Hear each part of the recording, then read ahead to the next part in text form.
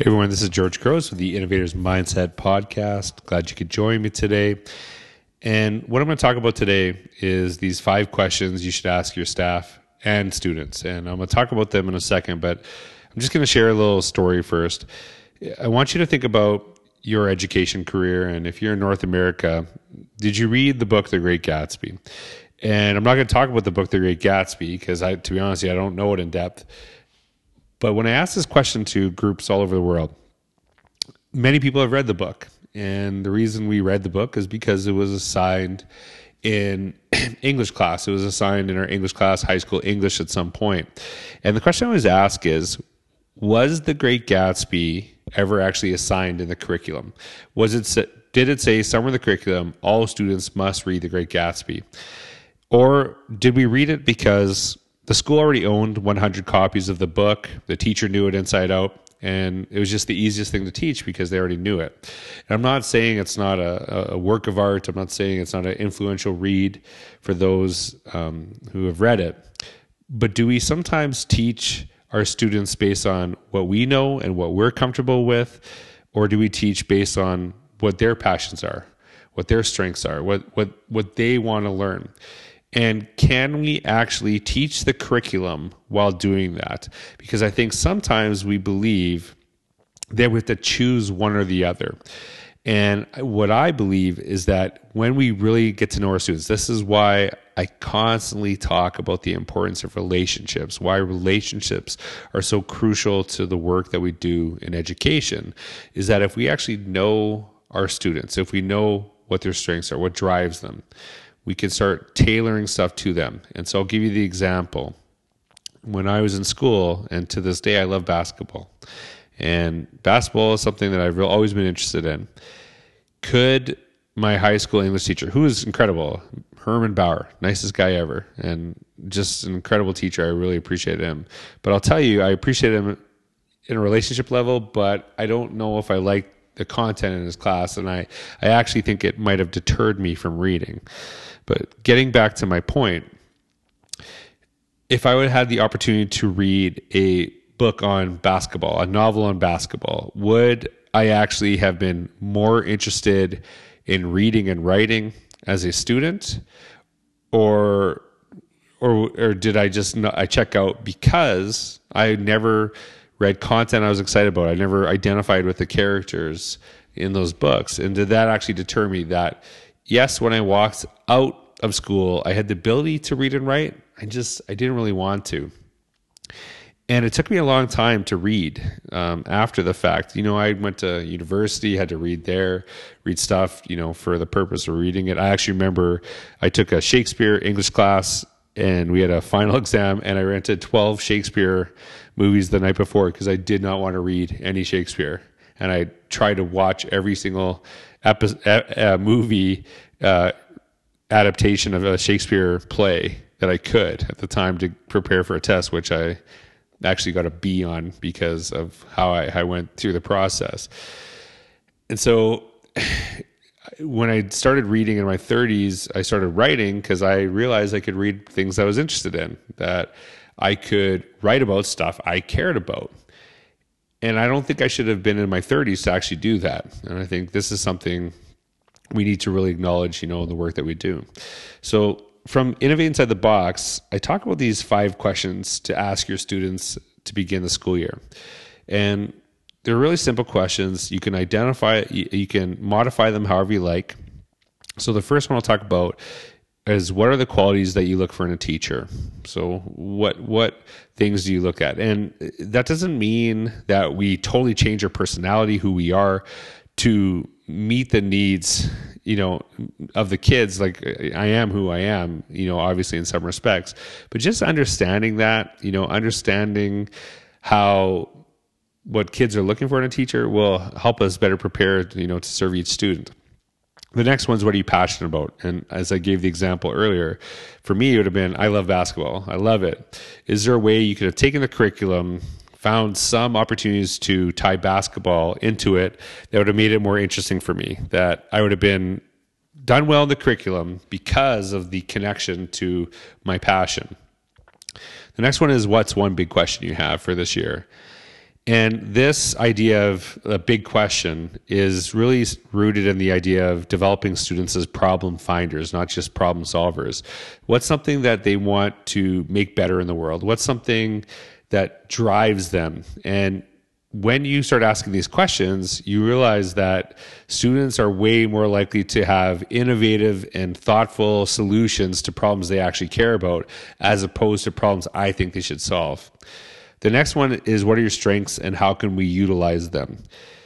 So this becomes really important, because when we start talking about strengths, and education forever has been way too deficit focused, not only for our students, but we look at what our staffs can't do. We make these plans based on results that didn't turn out the way that we want. You can see this all over North America in what we do.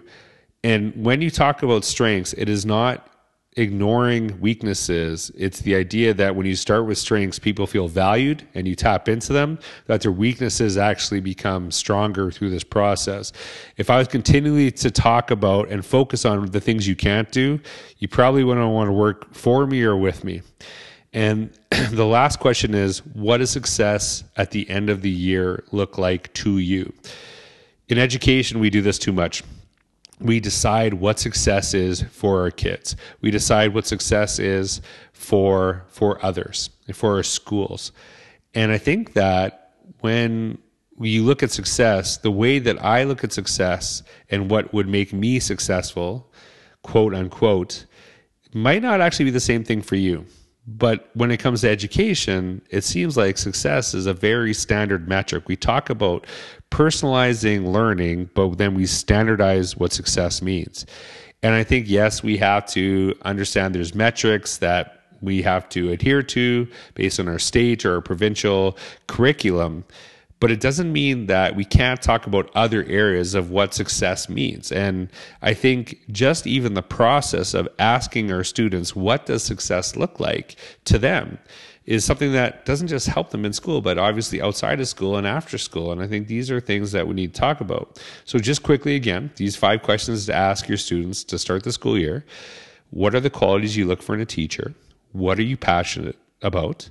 What is one big question you have for this year? What are your strengths and how can we utilize them? And what does success at the end of the year look like to you? And obviously, as I said earlier, you can take these questions, modify them, and adapt them to whatever you need for whatever grade level. And I've had a lot of feedback on these questions from educators who've used them. And this is that they don't wait for necessarily the beginning of next year. They'll ask it, and it changes the way they look at things. They change the way that they teach, because there's ways they can connect their curriculum to these answers. Now, being a realist, I know you can't change everything you do, every single curriculum strand to meet the needs of every single kid every single day. But I think the more we actually empower our kids by understanding these questions and bring them in, the easier the compliance stuff, the stuff that's boring becomes, because people feel valued. I know that personally, working in education, the leaders who really showed me value, I didn't even care when I was doing boring stuff or stuff I hated, because I knew they valued me. And it's the same thing for our kids. And this is something that we would actually, would benefit of us. And so I asked this question inside the box: how would knowing the answers to these questions for our students, both from the educator's perspective and the student perspective, help shape a much more positive experience in our classrooms? And the reason I even bring this up today is I was recently doing a session and someone asked the question, could you use this in an interview for a staff member? And I loved that idea. I always talk about how important it is to actually understand, learning from the viewpoint of a learner and immersing ourselves. And the thought of actually using this in an interview, using this to discuss with your teachers, knowing these things about your staff would really benefit. If it would benefit our kids, why would it not benefit, our staff as well? And so what I did, I actually just adjusted these questions slightly. And to be honest with you, I didn't have to change some of them at all.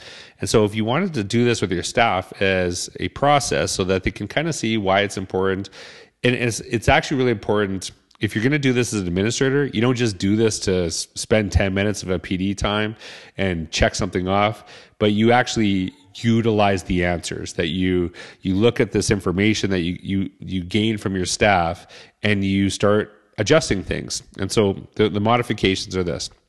What are the qualities you look for in an administrator? What are you passionate about? What is one big question you have for this year? What are your strengths and how can we utilize them? And what does success at the end of the year look like to you? And really just asking these questions of your staff could not only, like I said, not only improve your connections with each other, your colleagues, but it can also get them to understand like, hey, this is really beneficial. This has helped us as a staff. How do I use this with students? And so I think knowing the answers to these questions, the opportunities, they can open up doors we honestly didn't even know were there in the first place. Maybe because sometimes we just don't ask. And what would have changed for me, would I've become, wanted to write and, be a writer, for sports. I remember as a kid, I read Sports Illustrated all the time and was told, I did that in the library and, that wasn't real reading. And anytime anyone reads anywhere, we need to acknowledge it, whether it's a graphic novel, a magazine, a blog, whatever. But there's opportunity there, not only to read, but to write, to create our own stuff. And I just didn't even really consider that because, I didn't think I could be a sports writer because, magazine, Sports Illustrated wasn't real reading. So maybe I don't think I was deterred that way intentionally, but it's something we sometimes do to our kids when we say, this isn't real learning, this isn't powerful. And I think there's just opportunities there for our students that weren't there for us when we were kids and we need to help take advantage.